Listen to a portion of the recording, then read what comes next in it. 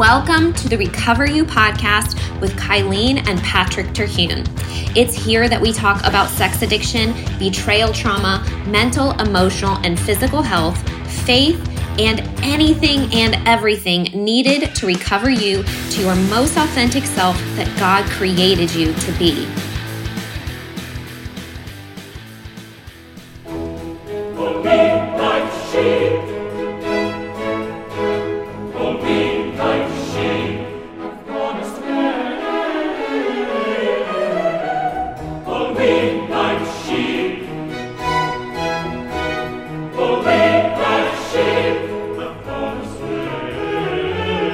Well, that is Handel's Messiah. All we like sheep have gone astray. And it's in my head because my mom and I went to the Messiah this past week. And to me, that is just Christmas. And it was as I was getting ready to record this episode, that song was in my head, which how ironic is that? We are doing a recovery podcast and we think about the song and the idea that, we have all failed. We all make mistakes. And so anyway, I wanted to play that for you. I don't know if you love the Messiah as much as I do, but to me, that is classic Christmas. Grew up with that in the house. Love singing it. Love listening to it. So hi, everyone. It's Kylene today doing a solo podcast. I can't believe this is our last episode of both 2023 and season 1 of the podcast. It's so exciting. So thank you for being here today. As we come to the end of this year, we're wrapping up our 3rd year in recovery. Oh my gosh, what a journey it has been. And we're wrapping up this first season of the podcast. That's just such a cool thing. When we had started this journey, I didn't know that we would be here, and so looking back, this is just really cool. I thought I would just take a moment on this episode to reflect on some of the biggest things that have happened this year. I often have conversations with betrayed women about what recovery looks like and the timeline. And you'll hear me say, and you've probably heard me say this a lot in the podcast too, there is both a general average time of recovery and that it's going to look different for everyone. So we say that generally recovery for the betrayed partner takes 1 to 3 years, but so much of that is dependent on the work the couple or individuals put in and when that recovery work starts. So for example, if the betrayed spouse is not working with a coach or a therapist for the first year, or if the addicted spouse is relapsing a lot for that first year, that timeline of recovery might not start until those things are happening. So assuming a couple wants to work towards reconciliation, that timeline really does start when you have those two things happening, the addicted partner getting into actual recovery and the betrayed partner actively getting support for the trauma for her own healing. Similarly, if you choose not to stay together, it's still important to remember that the individual healing work is still really, really important. We don't want to take those traumas, those beliefs, those fears, those insecurities, the wounding with us into any other relationship, whether it's a romantic relationship or just our friendships and our life in general. So today, I thought that I would just share with you and reflect on 5 things that have happened this year that are really due to that deep level of healing that we have invested in and taken that time with and really put the energy into.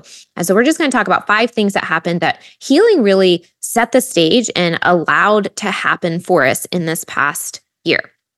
So the first thing is we started this podcast. I have long thought that working together with Patrick in some context would be really fun. And I've thought about that in a variety of different ways. But I really didn't know that it would be a podcast until we went through everything and began sharing our story publicly and with everyone. I had a functional health podcast years ago, and I love personally digesting podcasts and listening to podcasts on a regular basis. I love the audio component of learning and absorbing new information. And, for me too, I work from home. And so I enjoy driving or walking around the house, listening to a podcast. It kind of keeps me company sometimes. And when you listen to a podcast for a long time, you sort of feel like you get to know the hosts. And I just love that. I like the whole, medium of podcasting. So I was really happy that Patrick agreed to do this with me because 1, it's really fun to do together. Two, it's helpful for me, when my brain is tired, or I'm not feeling really creative, to have another person sort of help me think through what are we going to talk about this week? What's important to share? What's on your mind? Like, how can we encourage other people this week? And what's going to be a good episode? So having him there to kind of bounce ideas off of is really great. And number three, I think it's nice in this particular topic to have both sides of recovery shared, and you don't see that very often. So I'm glad he's willing to do that. I'm really happy that he is participating in this. We are so thankful when you reach out and tell us how this podcast or how an episode has been supportive to you.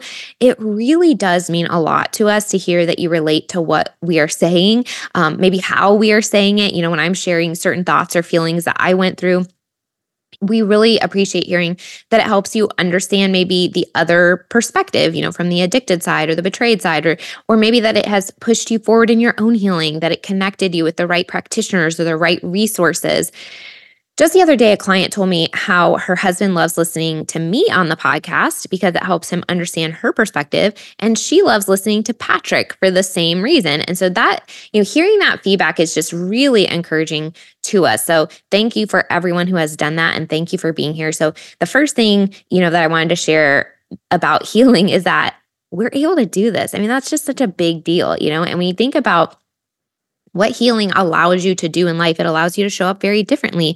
And I remember when I started, or when I was preparing to share my story publicly, I shared it about around a year and a half into recovery. So around a year and a half after discovery, when I started talking about it on social media and sharing everything openly. And that took a lot of intentional preparation. It took a lot of healing.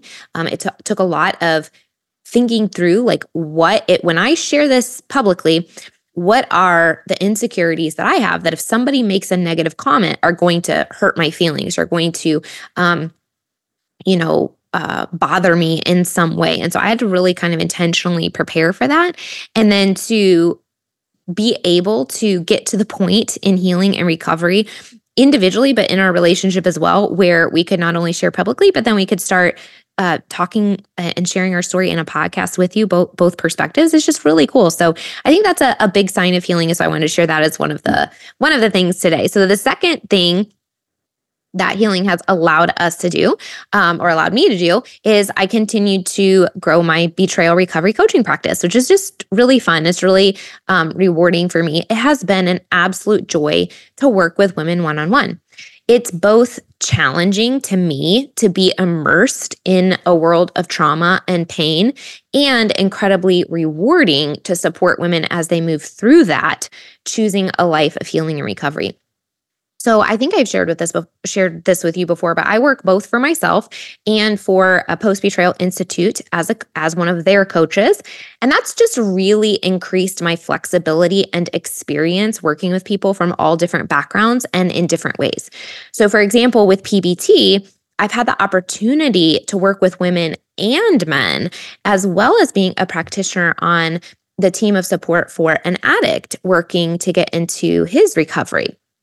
So that has just been, some new experiences for me, and challenging, and again, very rewarding, and teaching me, kind of how to be flexible and work in maybe some different ways and different areas that I don't necessarily work in my own coaching practice. So it's been really, really cool to get to do that.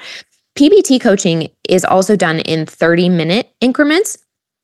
And so the clients also have the ability to choose from several coaches. So I'm challenged to really make the 30 minutes I have with that person, with that individual, count.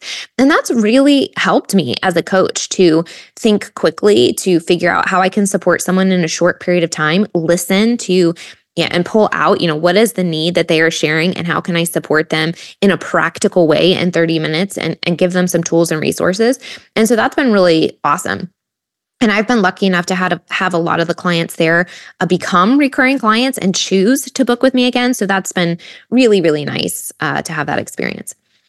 I always find it helpful to work with people over a longer period of time, because as we develop relationships, I get to know you more deeply, and I'm going to understand on a deeper level what's going to help you more effectively, right? And you sort of, when you develop a relationship with someone in a coaching aspect, you sort of learn, what makes them tick, and what modalities you relate to the most, and what coaching styles vibe with you. And so I really enjoy having that longer term relationship as well. So that kind of brings me into my one-on-one coaching style when, in my business and my coaching practice, while I have both the option for those who need it to book a coaching session one at a time. So you just basically book a session. And if you want to do that every week, great. If you want to do it every other week, great. But you can, you do that based on your needs and where you are in recovery, as well as your budget. And so that is definitely an option. And one of my favorite ways to work with clients is in a 6-month coaching package, because again, that really is going to allow me to develop that long-term relationship. We sort of have a commitment of time that we are choosing to be together for, to work through this process. And we know that healing is a marathon, not a sprint. And so when both of us know that we're committed to at least 6 months together, we can really relax into that process and into that relationship. And it's really rewarding on both ends. So I use this 6 months differently depending on where the betrayed partner is in the healing journey and when they come to me. So for example, I have some clients where most of the 6 months is really focused on safety and stabilization, boundaries, and possibly preparing for disclosure. It's all about finding ways to feel safe and establish some stability in their life and relationship so they can begin to move forward. For other clients who maybe they've already gotten through the stabilization phase, maybe their spouse is in recovery, or maybe they've already had the disclosure, this just takes a different focus. And this time in that area, we're going to focus more on the trauma aspect and the emotional processing aspect. And that is just really some amazing work. This phase is all about identifying fears and insecurities, really looking at recurring triggers, limiting beliefs, and working with the subconscious mind to effectively and long-term release those as we step into a new identity of healing and recovery. And really, through this process, what's really cool about it is that we kind of get to think about the person that we want to be, and we get to choose the exercises and how we release things that are holding us back in life and keeping us stuck, and choosing to we really get to choose who it is that we want to be moving forward. Like, what does recovery look like to us? And we kind of get to identify that person and choose in these exercises, like, how can I use this exercise to begin stepping into that pattern, that new belief, that new version of myself. So that's pretty cool. So each client obviously is so different, and each relationship is different. So coaching is always personalized based on where you are, what you need, and what's going to be most helpful that particular week. So sometimes we're doing deep emotional processing, deep subconscious work. And sometimes we're just talking about how your week went, and we're doing some coaching, and we're kind of talking through things, maybe reframing something or encouraging you through like how to navigate a certain conversation or a certain boundary. So it's really tailored to what you need. So if you're listening to this and you're going, oh my gosh, that's what I need that support. If you're interested in seeing if working together is a good fit, I offer free connection calls to talk about what that looks like and to get to know you a little bit, and for you to get to know me. And so you can always click the link in the show notes to get that scheduled, and I would love to connect with you. So the number 3 thing, and this is a pretty big thing that healing really allowed to occur this year, is that in September of this year, we chose a new anniversary date. So this was a huge step in healing. And this is a question that comes up a lot for a lot of people. You know, what do I do with my rings? How do I celebrate my anniversary when it holds so much pain? Do I celebrate it? Like, you know, what do I do? And the answer for this is going to be different for everyone. So I'm just going to share my perspective, my story, and you can choose your own story, your own path, and that's totally okay. It does not have to be the same. So I was not wearing my rings when discovery happened because we had sent them off to get cleaned, resized, and soldered together a few months prior to discovery. So when everything came out and the rings came back, I couldn't put them back on. It just didn't feel right to me, and I didn't want to do that. To me, they really represented a promise, a commitment, and a vow together that was not valid anymore because of lies and manipulation. I felt like we got married under a false pretext and that I didn't have enough information to offer real consent at the altar. As discovery continued, I also found some evidence that Patrick had acted out on our anniversary. And that was, oh, just so incredibly painful for me. That just was horrible when I kind of put those two together. And that was the day that I felt like the spiritual and energetic cord that connected us was severed. And I had really no idea of when or if that connection could come back or if a new one could maybe be created. And so that just was, to me, I didn't want to celebrate the anniversary anymore. The anniversary felt like celebrating something that wasn't valid. It did not represent truth to me. And certainly we were not in a place in our relationship where that felt good. So we just didn't do it. So in our mind, we really wanted to find something else to celebrate, but we also wanted it to happen organically. So we didn't want to push it. We didn't want to just randomly choose another date. Although I will be honest, I started to get a little impatient as we came into the third year. I was like, how long is it going to take for something organic to come around? I want to go on. We used to schedule week-long vacations around our anniversary and stuff like that. And so I was kind of like, man, I'd really like something specific to really kind of, have this moment that we can intentionally celebrate and look forward to and stuff like that. So I was starting to get a little like, oh my gosh, like I want this to happen organically, but how long is it going to take? So as our healing continued into year 3, I started to let Patrick know that I am more open to wearing a ring again, but I definitely wanted it to be a different one. So I initiated that and opened the door for that. It's not that Patrick didn't think about that as well, but he was really waiting to hear from me and to know that I was ready to move on that it was okay for me to wear another ring, that I was comfortable with that, and that it would be okay if he, went through that process. So once I started that ball rolling, he took action on it. And September 6th, he presented me with a beautiful letter that he read out loud along with a new ring. And we decided that would be our new date and to celebrate after that.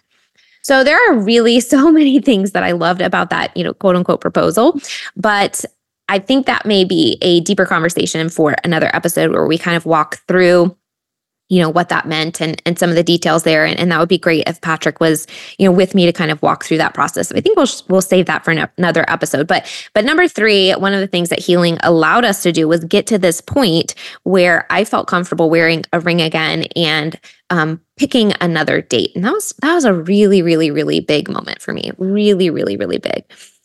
Number 4, Patrick got a promotion at work this year, and he joined the church council this year.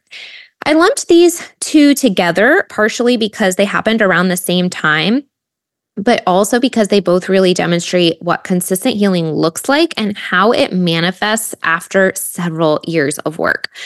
So almost immediately after Patrick began to get into recovery, he noticed that his work improved, which makes sense, right? He's more present, his brain is more focused, he's not distracted, right? Weird things like the plant in his office perked up and started thriving and looking healthy. Talk about negative energy versus positive healing energy and how that impacts your environment.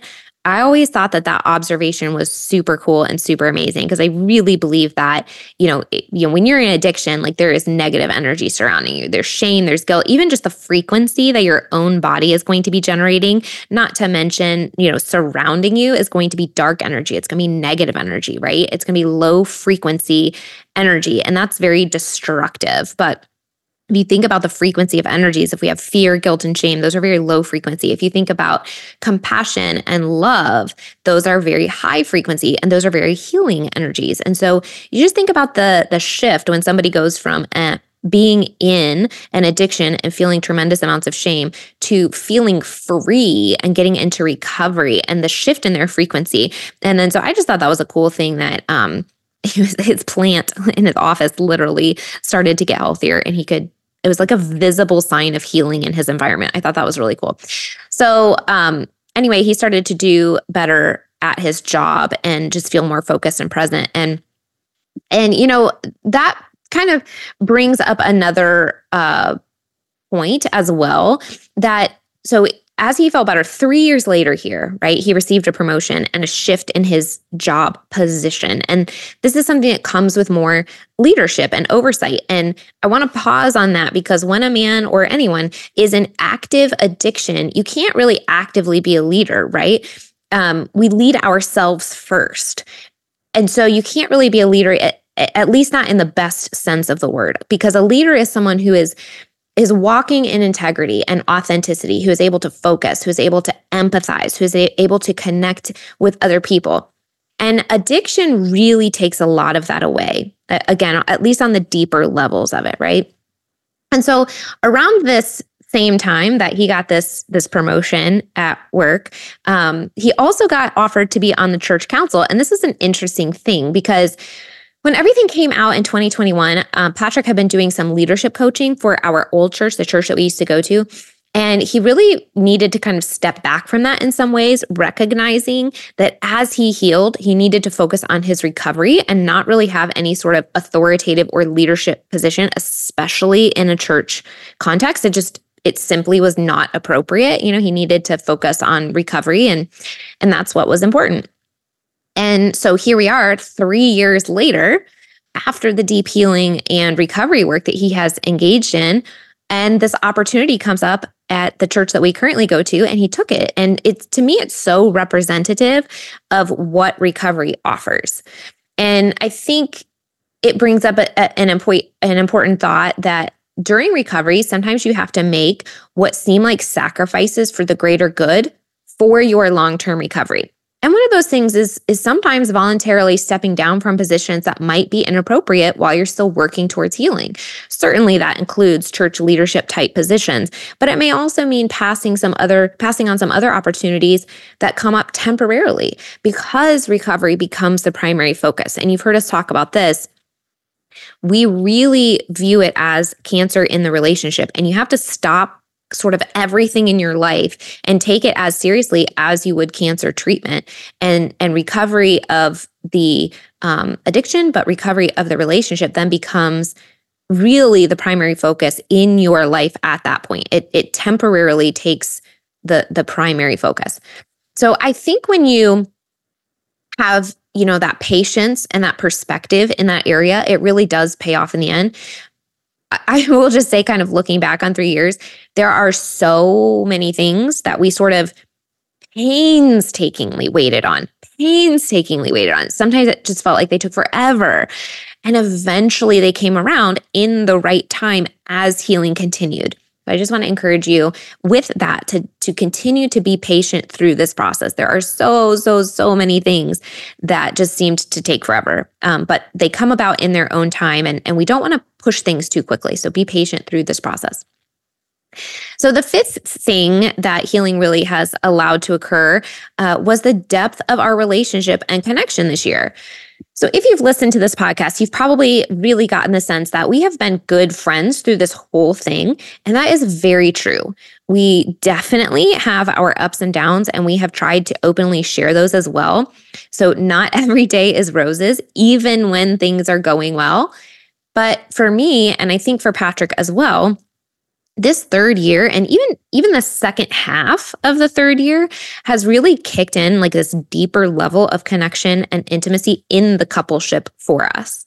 So again, this is something I think required or maybe requires a separate episode to go maybe a little bit deeper into, but many areas of our relationship were incredibly slow to heal, even while everything surface level was going quote unquote right in all of the ways, right? Like Patrick checked all the boxes. Patrick was staying in recovery. I was doing all the healing work. I was working on my subconscious. I was doing this. I was doing that. We were doing all of the right things, and healing still took time. So I just want to pause with that and let you know that, your timeline may be faster than ours, and that's totally okay. It might be slower than ours, and that's also totally okay. But there is not necessarily a perfectly right way to do it, except to make sure that you're checking in and listening to your own body, because there's just a lot of areas that I felt like were really slow to heal, even though, and sometimes that felt frustrating because I was like, I'm doing all the right things. Why isn't this going faster? Right. So if you feel like that, I totally relate to you. It is like there were many days, many weeks, many months where I was on the struggle bus of like, I don't want to be here right now.